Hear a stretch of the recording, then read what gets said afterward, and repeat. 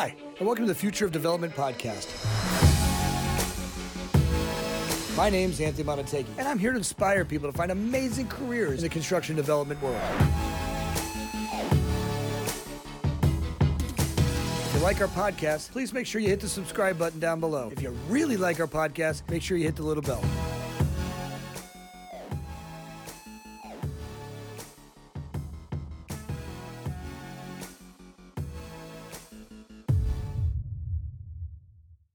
John, welcome to the show. It's exciting to have you on. I've been anticipating you for a long time, getting to spend time with you.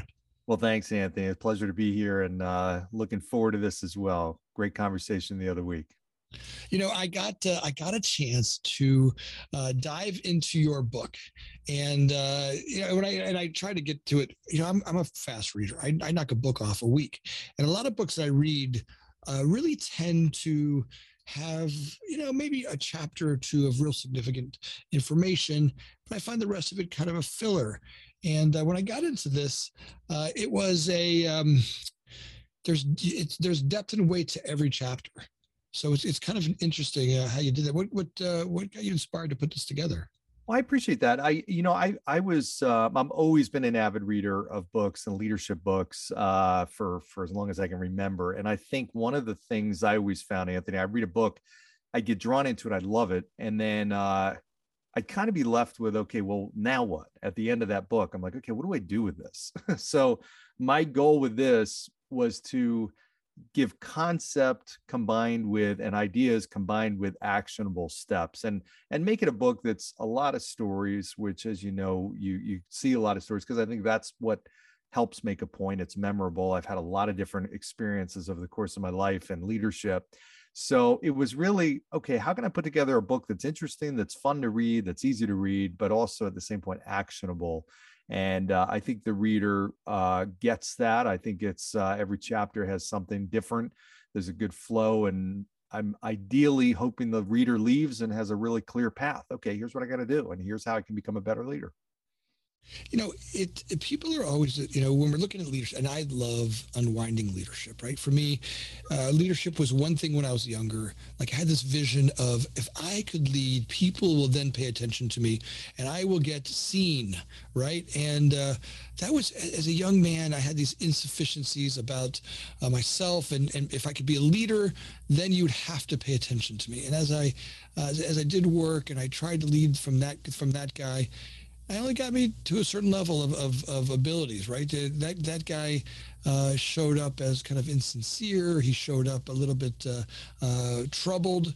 The younger me that was a leader from, kind of a lesser than personality, right? A place where, the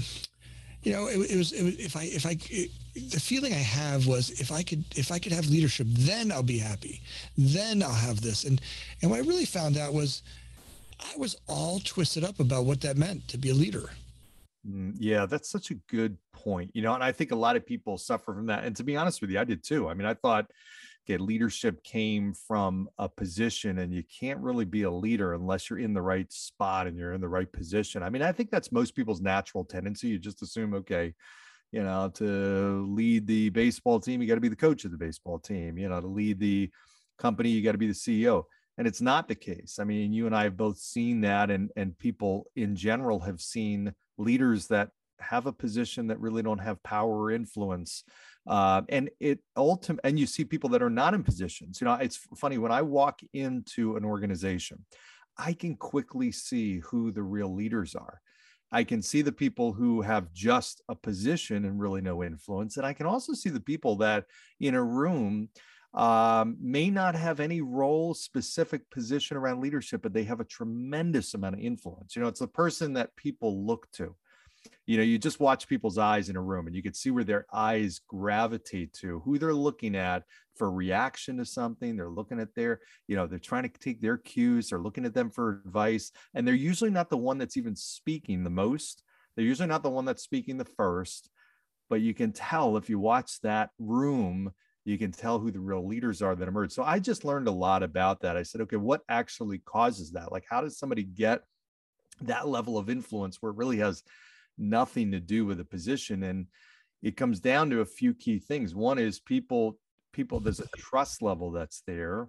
They know that person cares and really truly has an interest in them. They don't have a hidden agenda. They don't have some sort of an ulterior motive. And there's a competency level. There's a confidence that they have in them, whether it's a successful track record or experience with something. But they have a level of confidence that if I follow this person, they're going to take me to a place that I want to go and that I can't necessarily get on my own. And they know that person is somebody who's authentic. I mean, there's nothing worse than somebody saying something and then you really know the real deal is very different. They talk about doing something, but their actions don't support it. So it's always fascinating to me, to your point, it's not something that comes from a position, it comes from these other things. And the position is really just a title. It doesn't really mean much unless you have the other components there that help you influence people. It took lots of learning as I evolved as a young man. I look back over the people that I thought were great leaders. I worked in a butcher shop when I was a kid, and I had two different butchers. My mother thought if my son would be a butcher, she said to me, "Look, if you have that as a skill, you'll no matter what happens in life, you'll always be able to go to a grocery store and cut meat." And I thought to myself, okay, that's my mother wants me to have a trade, and I'll learn a trade. Now, had I stayed there, I'm not, my life would have been a lot different, but it was a great thing to learn. And my first boss I had, he was a really grumpy old guy, and he'd just walk around and he would cuss at everybody, like literally. He would yell across there, hey, he'd some derogatory expression at you, and he would come out over here, you messed something up, and in front of the whole place. And it was just, working for him was you're always scared, right? And there was, it was not very inspiring, right? You were always trying to hide from him. People around you were trying to protect each other from him, and it was a rough place to work. And then the next guy I went to work for was just the opposite. His name was Frank, and Frank was this beautiful old man who just wanted the best for you, right? He was the perfect example of a family man. He loved his wife. He loved his kids. He was this example of who I wanted to be in life, like the way, the way that he interacted with the world, the way he interacted with customers. He just exuded this way of being, and it was simple. It wasn't some show. It really was who he was. It wasn't a show. And I think I look back and go, that was one of the greatest examples of doing that. Now that's, that was at a simple level. And I was like surprised. I don't know that I translated that yet to leadership, right? As I got into the business world, there were a bunch more leaders, and they all were a little bit different. And I think you get, for me, at least I got something from each and every one of them. Some what I wanted to be, but oftentimes more what I didn't want to be.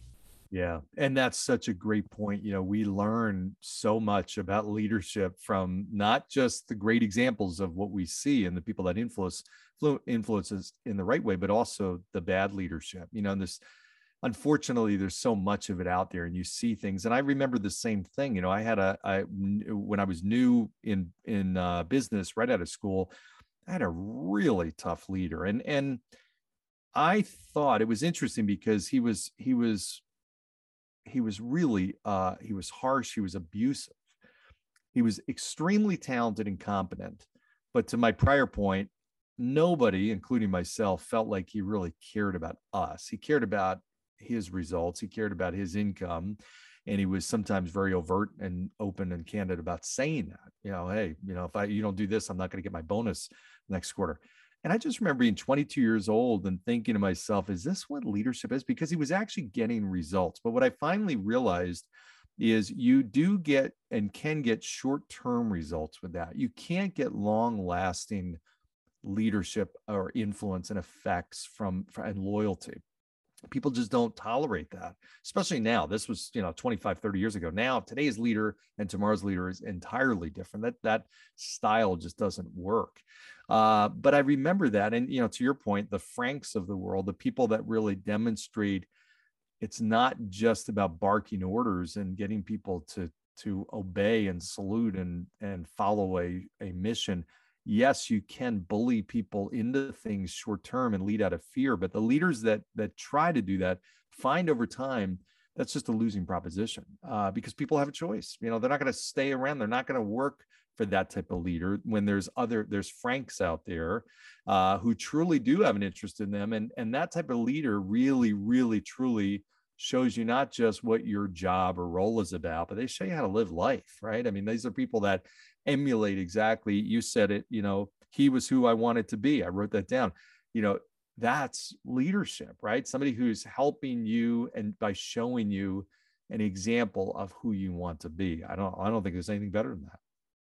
Being the example, right? I think there's a lot to talk about in that section, but I think it's kind of fun to go back a little bit because I find it interesting when people get into this leadership training and get into this, your example of doing this and writing a book, all of that stuff's neat. But let's kind of go back a little bit. How did you get into this?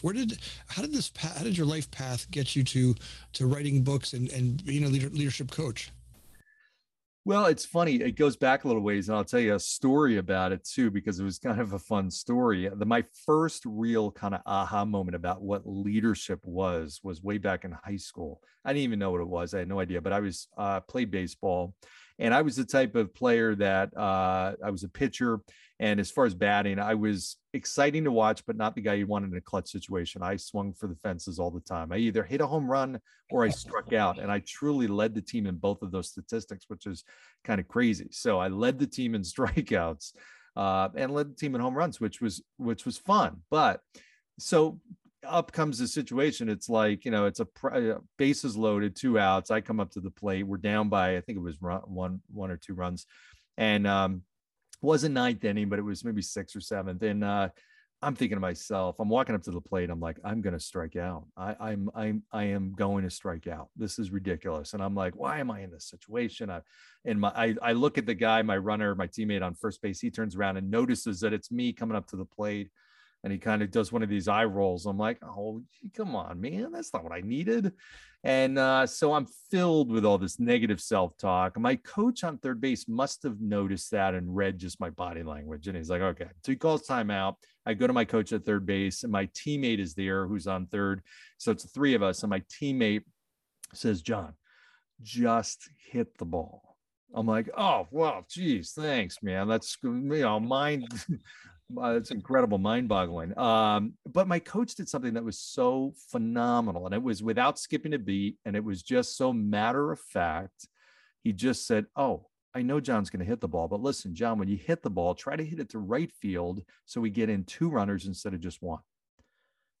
And I just remember being like, I am going to hit the ball. He knows I'm going to hit the ball. There's no question about I'm going to hit the ball.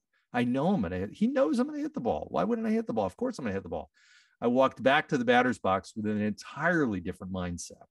The next pitch came in, and it was nothing other than I know I'm going to hit the ball. I truly was trying to hit it to right field. Like I said, I'm closing my stance, working on thinking about a little bit of delay in my swing. And pitch comes in, I hit it perfectly and over the center field fence for a grand slam. And I'm walking, I'm like rounding the bases, and I'm thinking that was unbelievable. I literally was going to strike out. I knew I was going to strike out. And I truly feel I would have, had it not been for that moment that the coach redirected and reframed my thinking. As I'm rounding third, I'm like making eye contact with him. And it was like this, Mr. Miyagi moment, looking at each other and round third base. And he's like, well, I did say right field. I'm like, oh, gee, come on, man. But it was great, and that was the first time I noticed, I really understood what leadership was. So that I really truly became obsessed with it at that point. I like, how does one person influence the course of action and change the future, really, by changing how somebody thinks? I had no confidence. He lent me confidence in that moment, really, is what I look at. He infused me with confidence, gave me something I didn't have, and it drastically changed the outcome. But it wasn't even just the game. It wasn't even just that hit. That changed my confidence in the next game and the next game and the next game. It had this long-term ripple effect. So, honestly, Anthony, I became fascinated with leadership from that point on. So when I got into corporate leadership and I got into my work, which was as a financial advisor, I was looking for opportunities to really develop as a leader. And that really kind of began my path. So long answer to your short question, but that's how it all started. And then ultimately I got this great opportunity at one point after 20 years of running businesses and turning around companies to now teach it, and not only have done it and lived it, but now teach it and help other people become better leaders.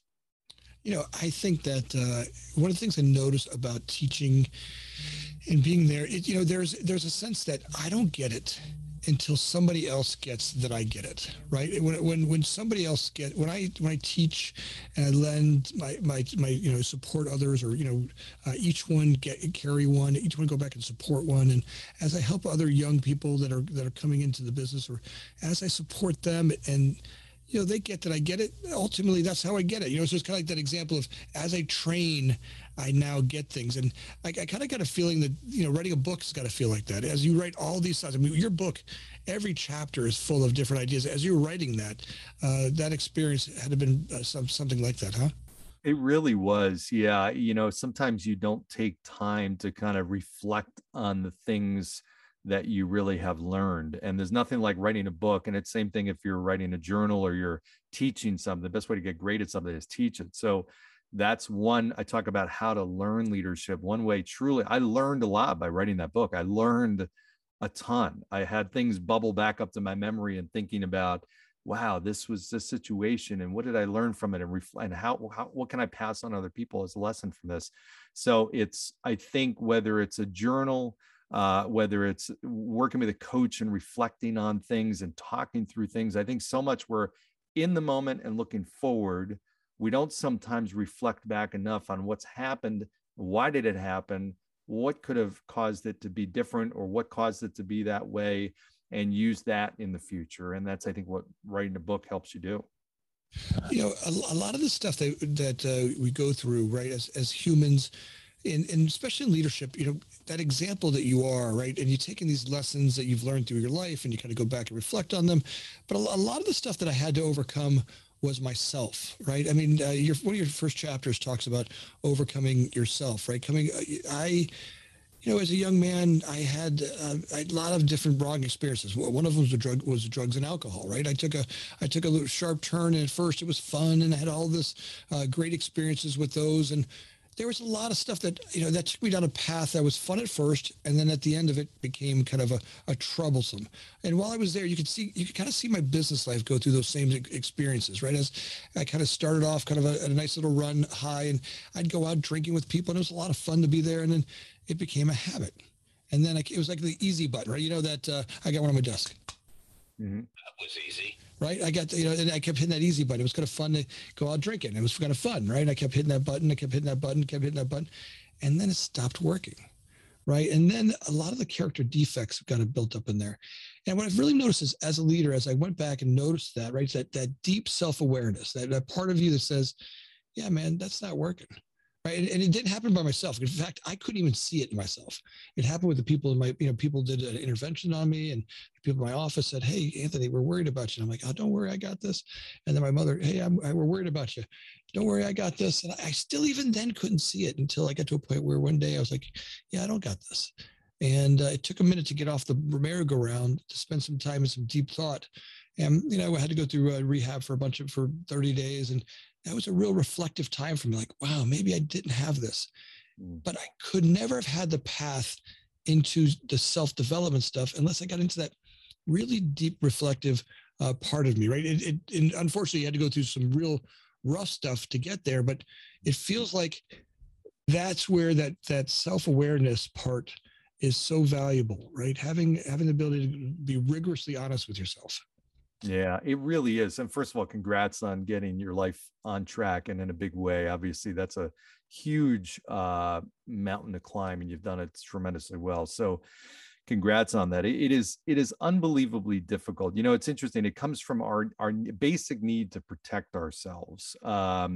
We don't want to acknowledge the things that we're not good at, or the bad habits we have, or the demons inside of us, or the things that we deep down inside know are not leading us in the right direction. We tend to give ourselves undue credit and too much credit on the things that we have as good habits. I stepped on the scale not long ago, and I was 5 pounds heavier than I had been previously in like a week. And it was a number I had never seen before. So it was like my all-time high. I'm like, what? I'm working out every day. I think I'm eating a good diet, and I couldn't figure it out.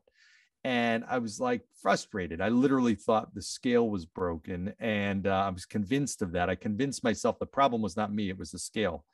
In reality, when I went back and truly took an inventory of what I had eaten that prior couple of weeks, I had taco feast and burgers and pizzas and ice cream and this and that. And there was a reason, a very logical reason as to why I gained weight. I wasn't willing to believe it.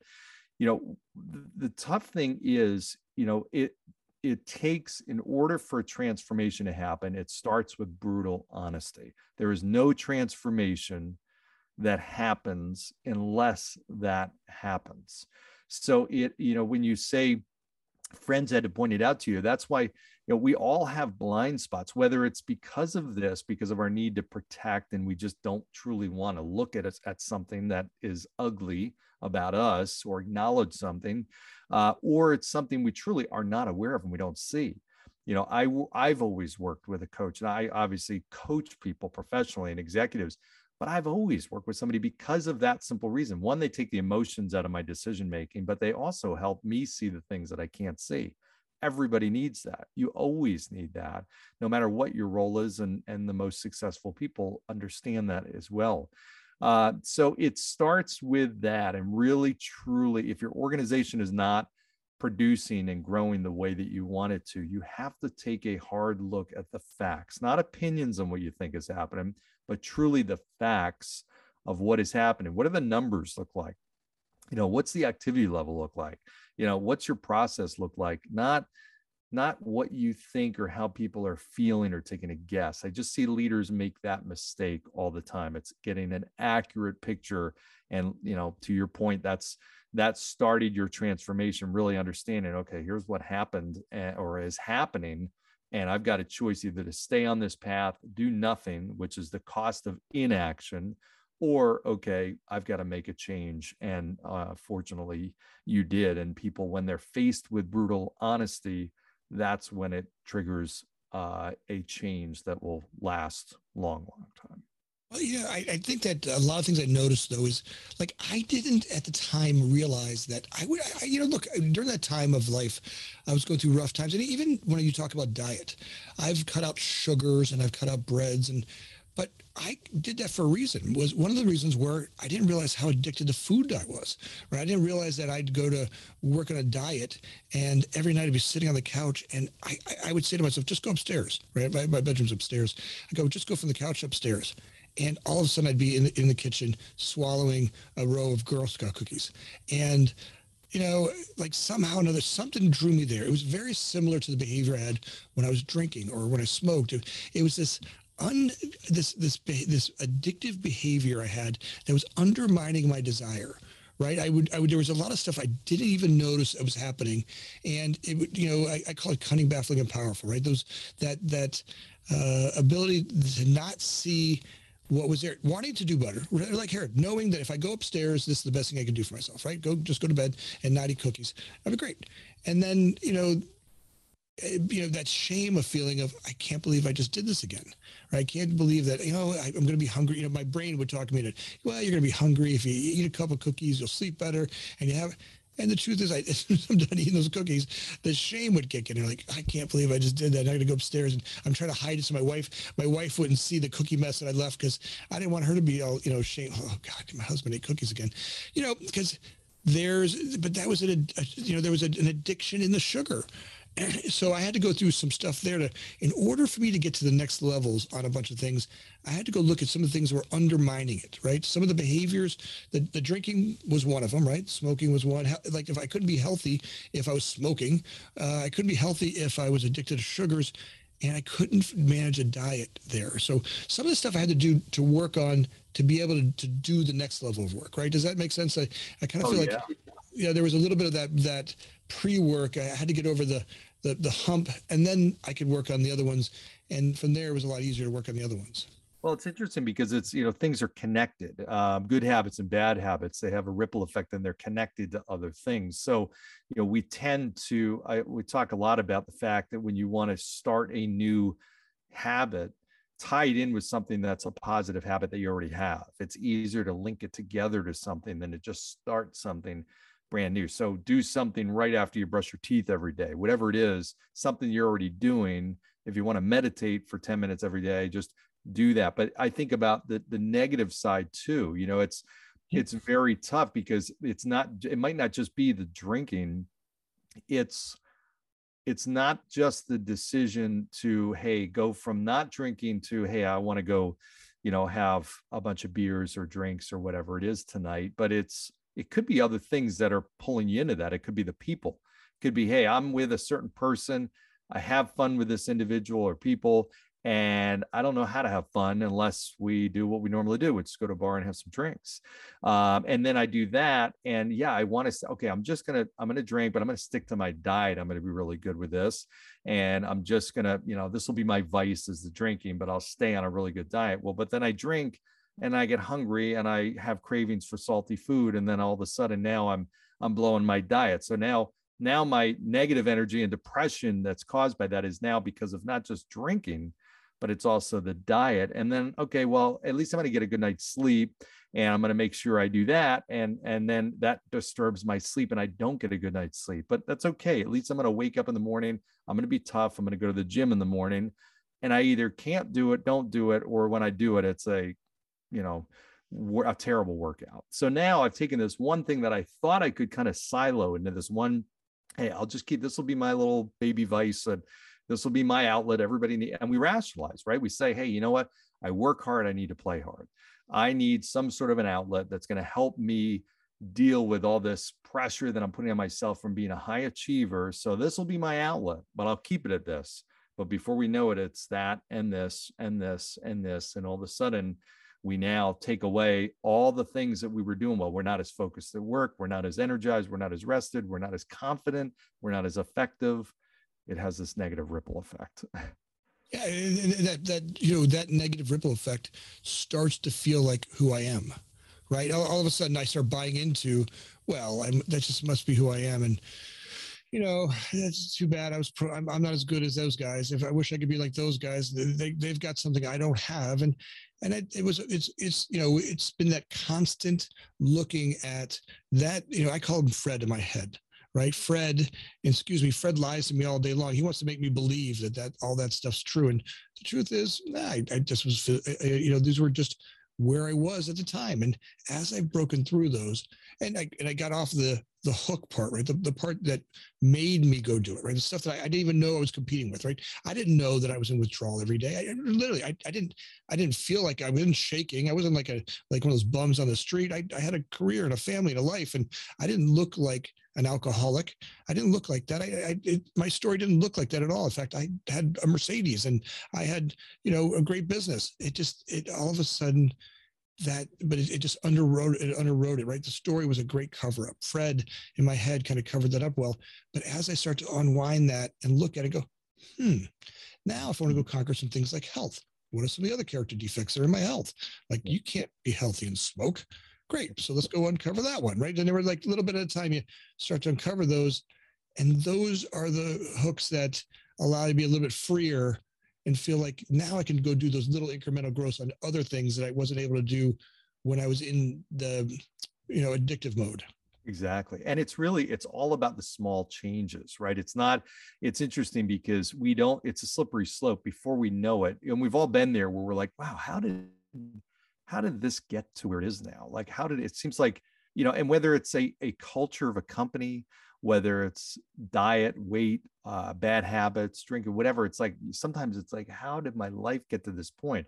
Norman Schwarzkopf tells a great story, general during Desert Storm, where he went to inspect a military hot zone.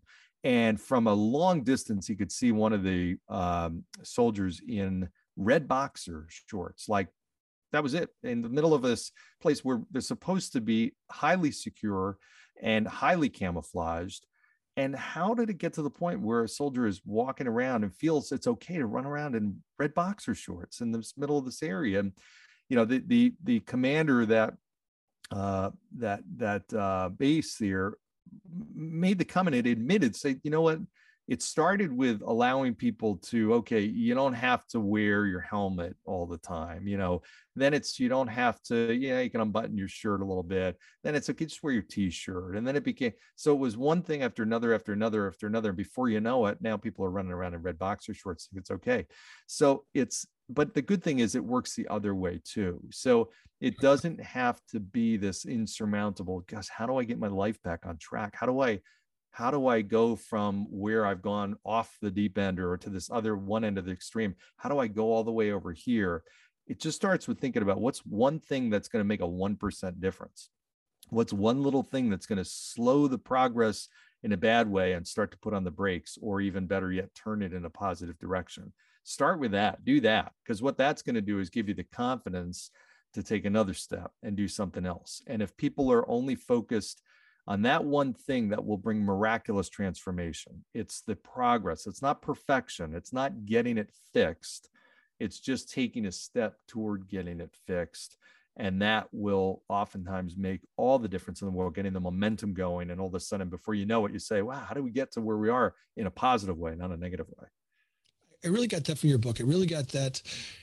It was a practice, right? It isn't a get it. It's a practice, right? It's kind of like there's your book is full of those kind of like, let's try, try these on. The end of the book is great because it's got a kind of this 30-day, try this today, like, and just try this today, like all day long. This might be a practice that you do. And like you said, it's not perfection. Like I'm not going to get it perfect, but if I implement this today as a practice, and then I build on that tomorrow with another little bit, right? And I build on another little bit. All of a sudden, those small little incremental changes.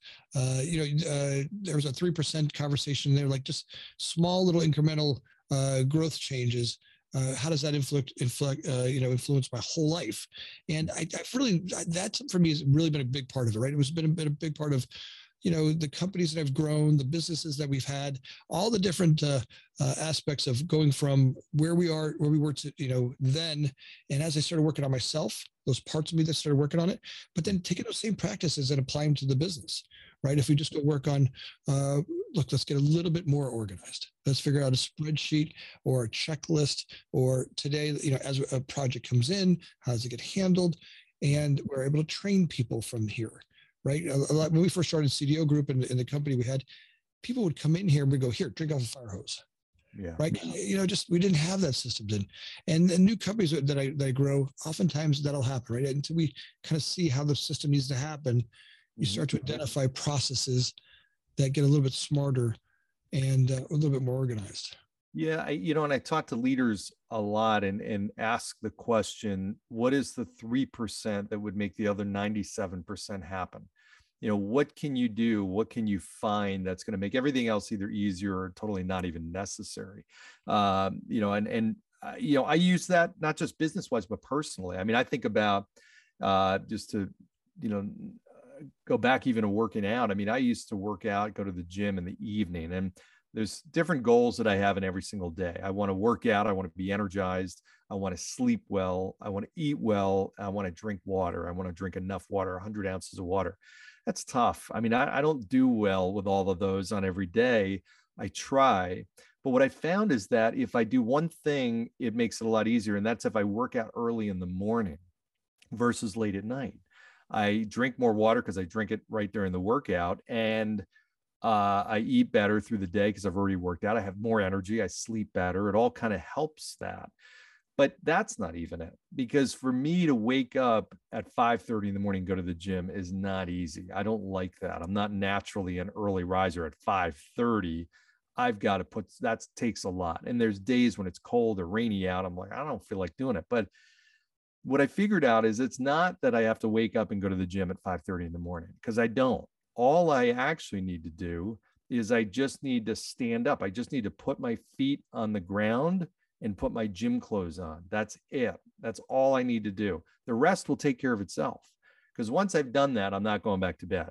I'm going to go brush my teeth. Once I do that, I'm going to grab my car keys. I'm going to leave. Once I'm in the car, I'm not going to pull back into the driveway. I'm going to go to the gym. And once I'm there, I'm going to work out. I'm not going to sit in the car. So in reality, that's all I need to do. That's the 3% that not only makes the 97% of the workout happen, it makes 97% of the other personal goals that I have for the day happen.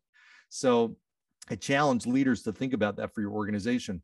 What is the 3% that would make the other 90% happen, 97% happen? What's the role, the first role, if I'm starting a company, that I need to hire for that will make everything else easier? I see that being a mistake sometimes. What's the problem that we need to solve that will open up the door and pave the way for smoother results and better, bigger results moving forward? If I remove that one obstacle, what will help remove everything else? There's all different ways you can apply that, but it works. That's leverage. The that rule, I love when you talk about in the morning working out. Same thing happens. I put my sneakers out the night before, my shorts out the night before, and if I can get, the key is getting from my bed over to the sink and start brushing my teeth. If I can get there, and I play a YouTube video every morning, right? I have like a motivational group of stuff. If I just turn that on before Fred talks me into going back to bed. Right, all of a sudden he's in my head, and the voice, well, you've worked out 3 days this week. You deserve a rest day. That voice comes up a lot, like, oh, just take it easy. You're doing just fine. Maybe today your body needs a rest. And the truth is, nope, that wasn't planned in there. If I wrote down I'm making it to the gym today, I got to make it to the gym today, because if I lose that one, I lose the day, right? Like, I feel like I always say it to the guy at the gym at the door. I'm like, today's my day, right? On the way out, I'm like, it's my day. I made it here and I made it out of here and I had a great workout, right? And now the rest of it kind of lays in, and there may be some wins and losses throughout the day, but at least I started in a spot where I took care of this part of me, right? Me. And then I can go work on taking care of other people, right? Because I've got something to give away. I've taken care of me. And, and I think that's just one part, right? Like the one part of physical health, I think, is great. But I love what you said before about coaches. For me, I've got like a team of people around me. Like, literally, there's a team of people that support me. I've got a couple different coaches, right? One that's on the financial side, one that's on the business side, and then I've got doctors, right? I've got doctors who are, I got this great concierge doctor who she really works on the nuances of my health, right? That really puts it in there, and then other people who work on my sobriety stuff to keep me, like, if I keep that going, that's a good shot that I'm going to always, have something to go. So it's not just one thing that we do. I think it takes kind of a village to raise me, right? Yeah, it's so funny. It's so true, because I find that so true, Anthony.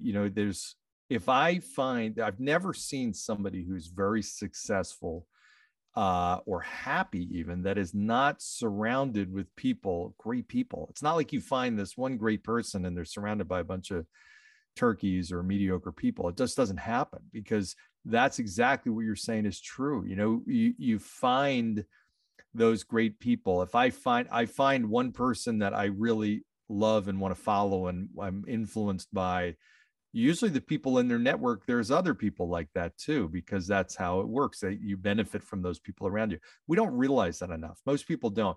And the people that are getting held back by some of the people they choose to surround themselves with, and I say choose because it is a choice you're making, they're not even willing sometimes to admit it. It's like we talked about early. It's one of these things they they rationalize in their mind. Well, I get this from this person. They bring me pleasure. I'm not saying there's not an element of that that's true, but we have to be real and say, okay, is this person or people that I'm choosing to surround myself with truly helping me become a better version of myself, or not? Or, if that's the case or not. And unfortunately, we find that we do make bad choices. I find very successful people are very deliberate about reaching out and getting the top people to surround them. They don't just naturally happen. Sometimes you got to go reach out and pull those people into your circle, and that is sometimes what it takes too. I don't get it right away. Sometimes it takes me a little bit of time. For me personally, I look through.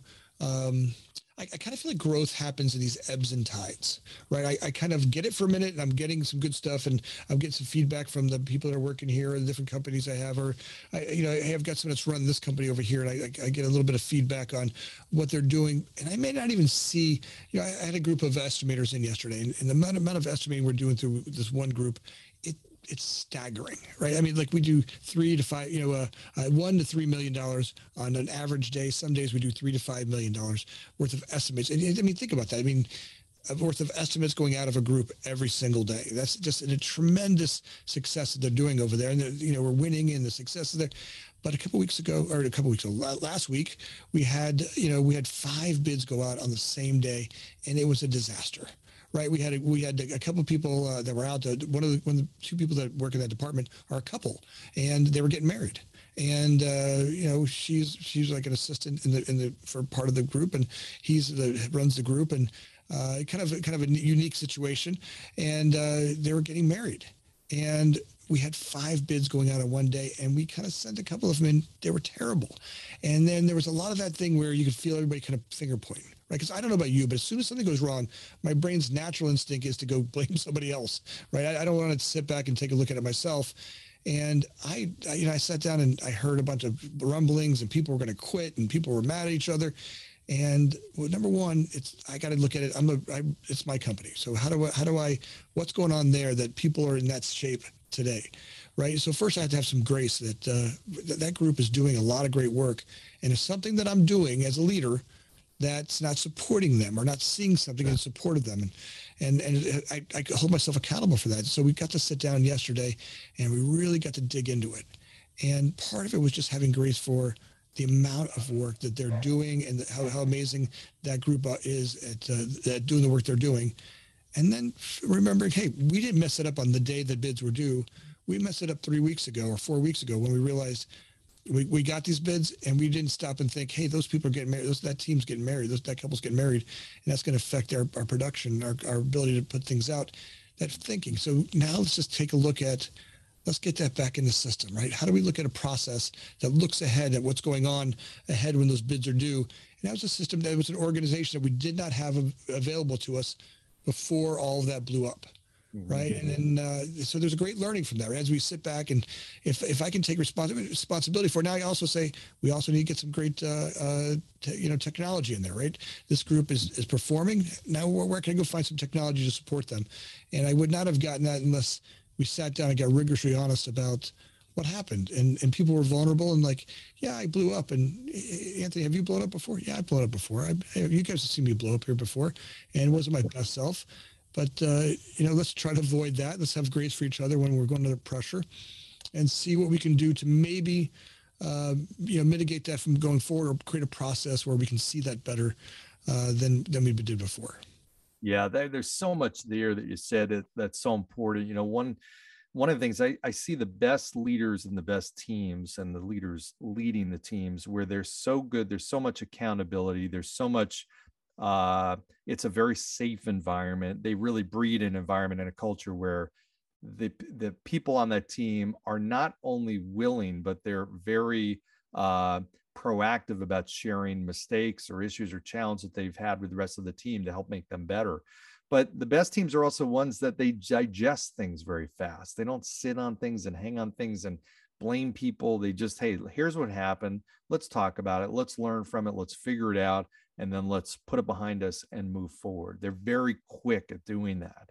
The ones that I find that are, and just logically makes sense, right? If I can deal with something, address it, move past it, I can move at a faster pace. If I am hanging on to it and just dwelling on it, and this applies for leaders in general. I mean, you have a bad interaction or bad meeting or bad sales experience, or you blow something, you're hanging on to that. That's now affecting the next interaction you have. That's affecting the leadership that you have and your effectiveness with your team moving forward. You've got to be in a place to be able to package that, get past it, and move on. And that's what it sounds like you did real well. The work you do when you work with companies, talk a little bit about that. So you come into a company, and they're looking for some support, right? They're ready to go to the next level, right? I oftentimes say the best coaching I get is not when I'm in trouble, right? I mean, although I've brought people in when something's messed up, or we want to work on something. We had some issues with some financial accountability, but we blew some budgets in the first quarter, and we had someone come in and look at that and go, all right, how did we miss that? But I think more important is when I do the work when I'm not in trouble, right? When we come in and the company's doing great, right? We're having a great time, but now we want to hone our skills to maintain that and grow from there, right? Because when a team's doing great, that's the best time to start growing, right? It kind of feels like now's the time to double down on the work that we do.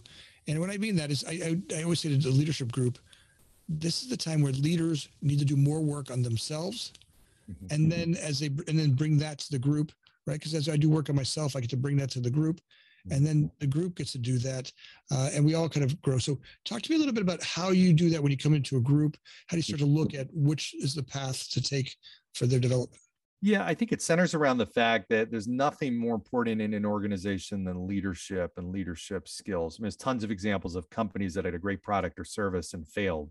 And there's some that had relatively mediocre products or services that did wildly successful, and it's leadership that it comes down to. And what I find, there's not a CEO out there that doesn't want to have more and incredibly highly skilled leaders on his or her team, because the smart CEO understands the power that gives them. The problem is we do most of our leadership work and teaching and learning leadership just on the fly, and there's no real direction, there's no real focus on it, and it's like a pilot learning how to fly a plane with passengers on the plane. You can't do that. You wouldn't do that. You would never do that. There's too much cost to that. Well, we learn and we teach leadership that way. We assume that leadership, we don't even deliberately do it, but we just put people in a role and hey, they're going to figure it out. I cannot tell you how many leaders I talk to that say that, hey, I never really learned how to do this. I never learned this leadership thing.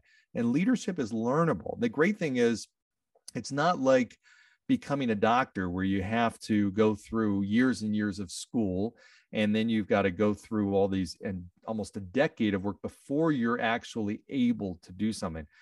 Leadership, it can be a 1% little difference in skill set in making a better decision and handling a certain situation, in identifying an opportunity or communicating something the right way, that ultimately makes a dramatic difference. So there's all these little opportunities. So when I work with a company, it could very much be on developing their team.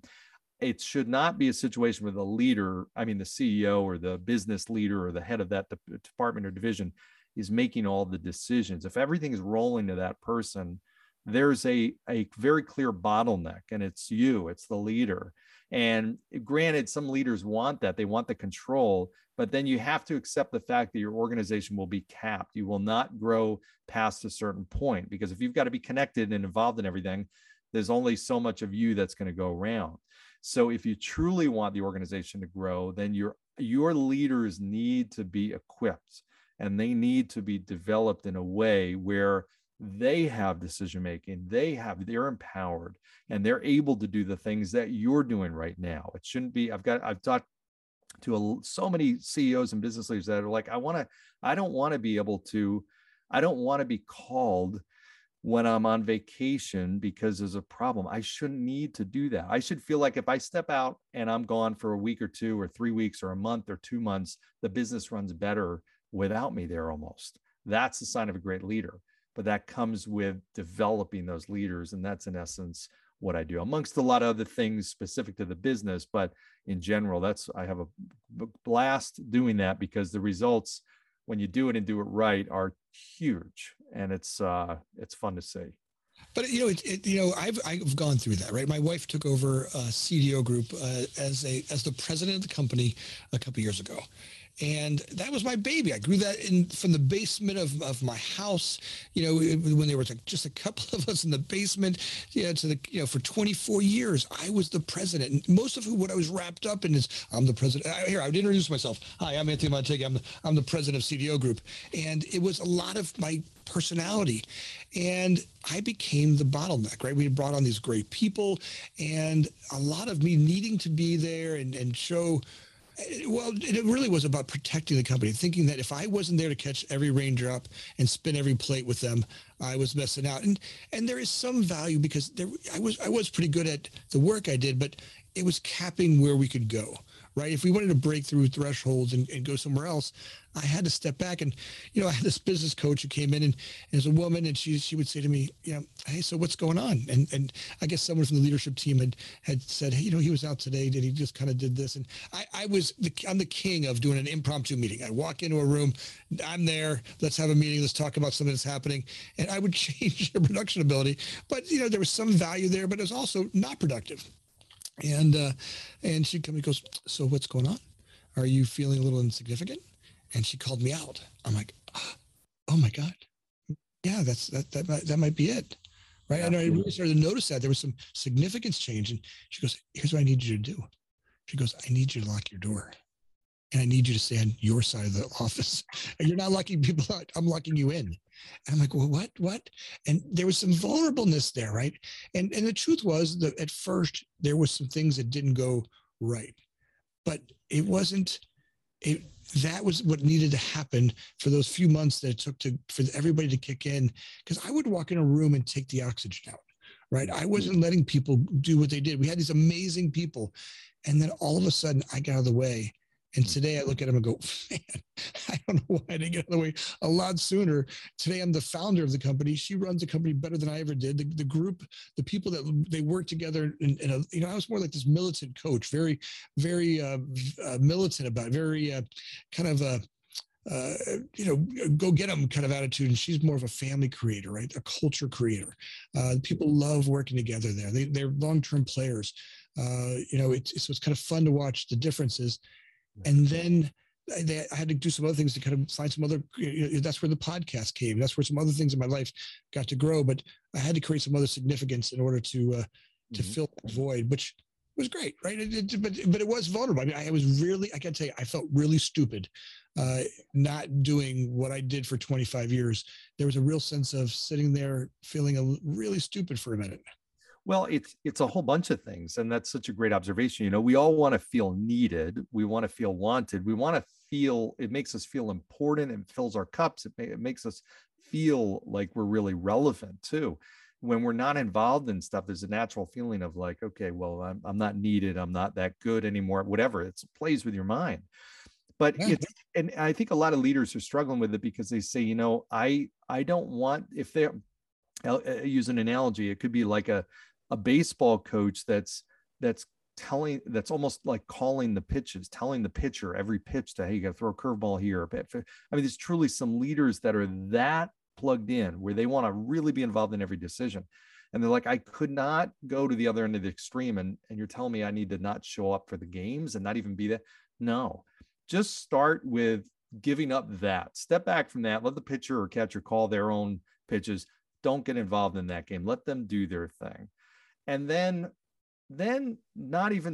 take a step away from the coaching and if I'm not even saying not show up to the game, so to speak, show up to the game and watch. Let somebody else do the coaching of this game. Doesn't mean you have to be totally far removed from it. Eventually, you probably don't need to be at every game if your role is you're running the whole league, let's say, or you're, so I guess the difficulty many leaders have, they want to stay so plugged into things. Great. You don't have to, in order to stay plugged into everything and know what's going on, you don't have to be the one making all the decisions and doing everything. If you need to, make sure you're looped in on stuff so you feel close to the business until you feel like you don't necessarily need to be close to that part of the business. So the point is, it's little steps, not that giant leap that you have to take. But when you see that, like you did, you step outside your comfort zone, you give up a little bit, you stay in your office, let other people do stuff. It takes a little bit, but before you know it, then people are really feeling good. Your A players, because your A players don't want to stay in an organization where they can't really be the leader that they want to be. If you're there coming out of your office, making all the decisions, what are they there for? They're just going to go somewhere else where they can make a bigger impact and somebody's going to have a sense of more confidence in them, because that's how they read it. Well, my leader doesn't have enough confidence to allow me to do this stuff. He or she's got to do it. So, why am I even here? Maybe I'll take a look at another organization that will give me that opportunity. That's right. And it's fun to take these steps as we go through them. At least for me, it was, and be vulnerable and go through that. Today I get an hour a week with each one of the leadership people. And that's a great hour every week, right? Every one of those meetings I get to have are full of a great relationship building with them. I get to understand the business, from how they're thinking, and I get to understand them more important than anything. And I get to be supportive, right? It's a role that I never imagined I could do, and trust that they're actually doing an amazing job. And every once in a while, I say they roll out the old man to come to dive into something. And look, there's a lot of great knowledge stuck up in his head, so they get to tap into it. But I don't have to be there to do it all the time. And now the organization's doubling in size, and I think it was a great experience to go through that, and also gives me now bandwidth to do some things that I really wanted to go do. Right, some new. This podcast for me has been just a joy. I get to spend time with guys like you that are, leading the leadership conversation, different leaders of different organizations. It has been such a joy to step out of myself and get a little uncomfortable and try something new on. And, I keep evolving, which I believe that at the end of that, I can give back to the company in another way. Right. So, I think these are the places that, being vulnerable works out for us pretty well. Yeah, definitely. It allows you can now impact more people. I mean, you think about, CEOs and people like yourself that run multiple companies. I mean, there's no way you could do that unless you step back enough to allow yourself the ability to do that with other companies and take on more. And that's the key to it. And you found, as you've done that, you've become more effective, not less effective, but more effective. You're impacting more people, more organizations, more success, doing the podcast, a great podcast, doing great stuff. So it's amazing. You're showing exactly what I'm talking about and teaching is through your own experience. John, I got to say, it's fun doing this with you. People got to get this book. The book is Tomorrow's Leaders: How the Best Leaders Become Better. And it's a great read. If you guys have it, it's the kind of read that you can read in segments. So I read every night before I go to bed. It's a great kind of meditation practice reading for me. And your book, I just got it, so I've been diving into it. I was trying to commit to reading it all before I got to this to the podcast, but there's so many great thoughts inside of there that I really sat and thought about them, and like I look forward to doing a 30-day exercise. Right, there's a whole 30 days and what to do for 30 days and try one on. There's a whole value exercise which I thought was cool. Right, trying to pick out what my top values in life are and taking a look at that. I mean, talk a little bit about that. How did you get into the value exercise? I got into it through my own experiences of making bad decisions, honestly, candidly, and realizing that when I made bad decisions, it was because, and we've all made bad decisions, but oftentimes it's because my decisions were not aligned with my values. And anytime that happens, one is your values are really your guiding principles. That's who you are, what's important. It's how you live your life. It's how you ultimately make the decisions that you do typically, but sometimes we make decisions that don't line up with that. And that's where ultimately there's going to be this internal rub and a breakdown, and things are not going to go well. So I really believe in that, starting with understanding what your values are and then matching those and assessing those against your decisions. You should be able to see almost in the course of your week, as you watch somebody and interact with somebody, you should almost see what their values are. If one of their values is health, you should see healthy activities. If one of their values is family, you should see a lot of family time and family activities. If it's relationships, if it's knowledge, you would see the things that are really lining up with that. That's how you know you're living in alignment with your values. I think that's a great one. Another one I love is the make a promise to yourself, right? You got to make 5 promises to yourself. And how did you get that one? I think a lot of times we sometimes we'll let other people down sometimes, but more than we do ourselves. I think it starts with saying, listen, what is something that I'm going to do that's truly for myself, that I know if I do this is going to be the outcome, and then reward yourself. I mean, honestly, when you do something and you stick to something, you've got to have a great reward and know that you are doing it and reaping the rewards of that. And it's okay to pat ourselves on the back and then make another promise to yourself. And that's how you grow. I just listen. All you listeners are out there. You want a book? Look, I read a lot. You guys know how many books I read. I mean, I'm normally a book a week, most weeks, but this is a book that I didn't expect.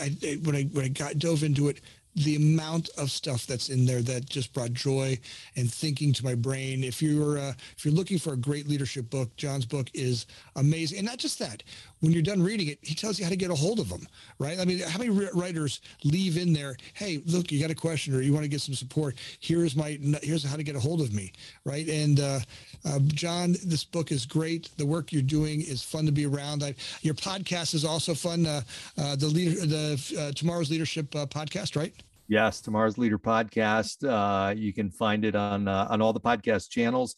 I would love to have you, which we talked about on as a guest, because I know you can offer a lot. So it's right there. They can find it accessible there, or even on my website, which is johnlaurito.com.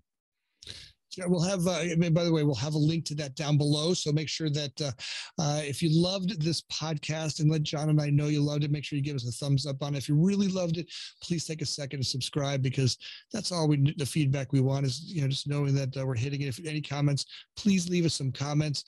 John, I am so grateful. I'm honored to have you on. You carry weight and depth, and your conversations are fun to be around. I'm grateful, brother, for the time. Well, thanks, my friend. It's been a pleasure, and congrats on all the awesome stuff you're doing. I love the work you're doing, and obviously you bring a unique spin to all the conversations, and leadership in particular. I've loved talking leadership with you. I'm looking forward to doing it again. Thanks. All right. Thanks. We'll have you on again, and see you soon. Thanks, everybody. Thanks for joining us. My name is Anthony Monategui, always looking for people to bring insight into the industry, finding ways to inspire people to have amazing careers in the development world. If you liked our podcast, make sure you hit the subscribe button down below. If you really liked our podcast, make sure you hit the little bell. Thanks again for listening. Please share it with your friends.